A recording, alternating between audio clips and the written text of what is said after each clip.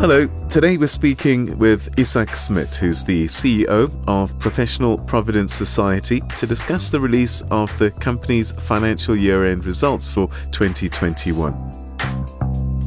Now, PPS Insurance Company is a financial services company that's focused solely on providing financial solutions for graduate professionals.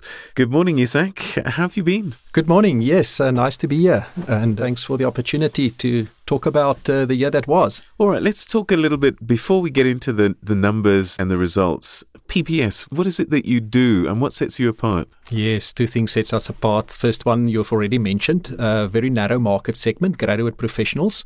We've got certain eligibility criteria, but basically it boils down to a postgraduate qualification. So according to our numbers, about 1.8% of society that's eligible. That's the first one. Second one, it's a mutual model, which was more common many years ago, but quite unique these days in financial services in South Africa, which basically means I've got one less stakeholder to worry about. We don't have shareholders. You know, the people who pay our premiums, our policyholders, the profits go to them.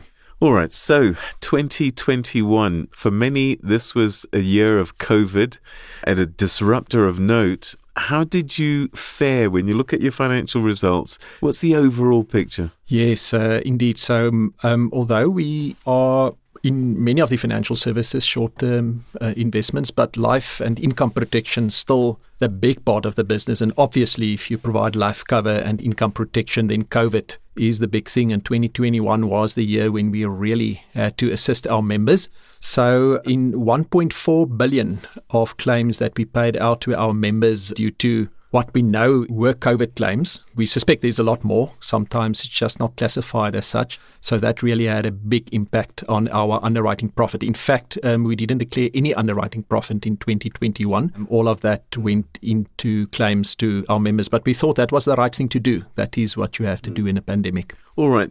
Just explain to me what your business does in terms of what are your main lines of income? Is it just premiums? What do you do? Yes, about more than 80% is still what you can call life insurance, but it's not only mortality, it's also sickness, income protection, it's disability, it's critical illness. Is that medical aid?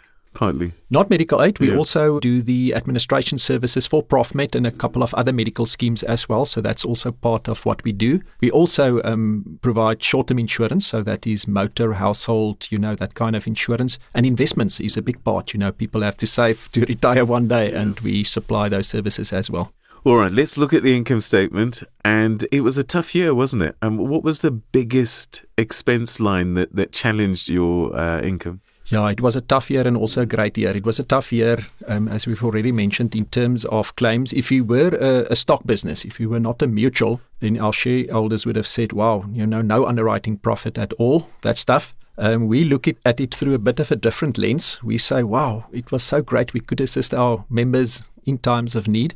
But no underwriting profit. The other businesses that I've just mentioned, they made a bit of profit, in which we returned to our members. But it was also a good year. It was a good year in the investment markets. Actually a fantastic year.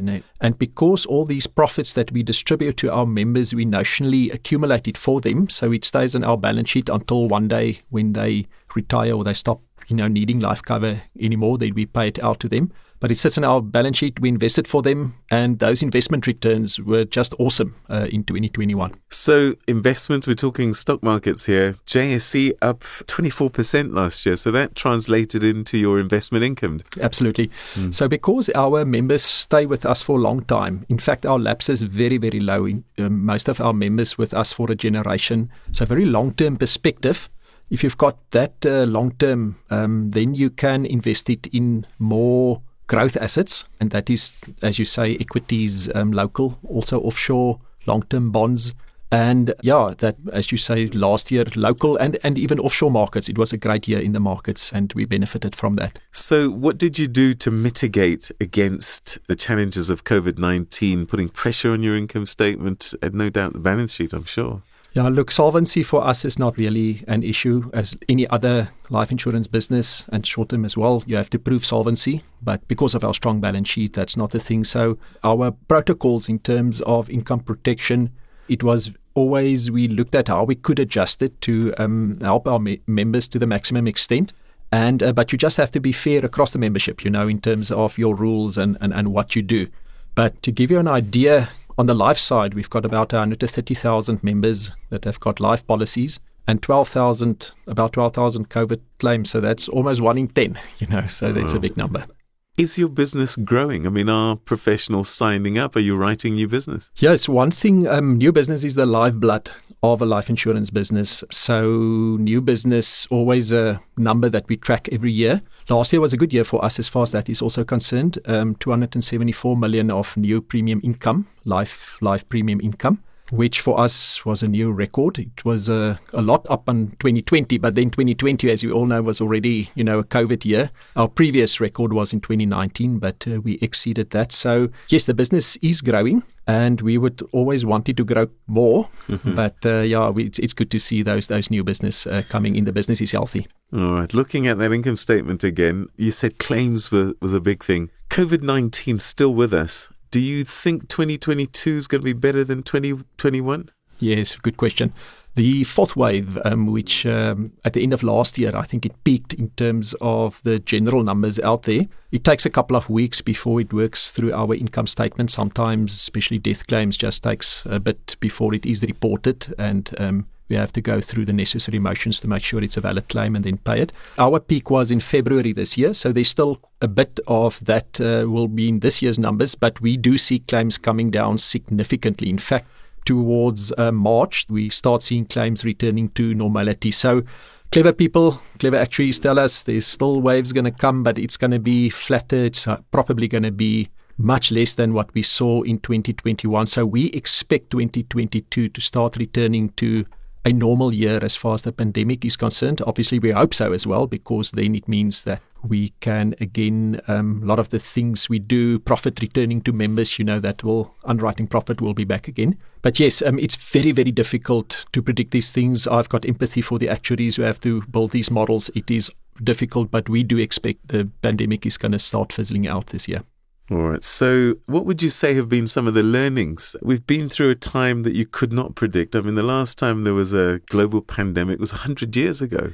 You're 80 years old now as a company. What have you learned through this experience that will set you up for another shock maybe in the future? So interesting you mentioned it. Yes, 80 years. We celebrated that birthday last year.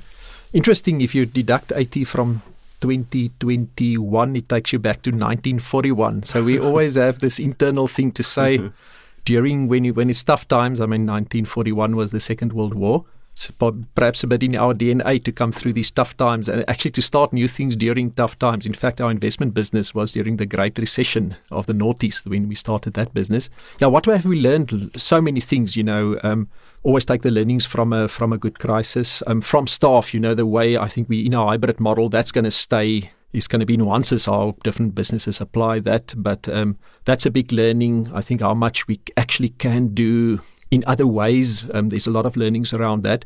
But I think as far as the claims and things like that are concerned, a big learning is just that you have to be agile and you have to be nimble and you have to adjust things to assist members and also don't knee-jerk. I think in the investment markets, there were the temptations a lot of the times to say, should we make big changes to our balance sheet? Should we perhaps maybe bank profit and now move a lot into cash, less volatile? We eventually resisted that, and I think that's a big learning to say, keep your eye on the long term. Don't try to time markets. That's a big learning, and it worked for us not to try doing that.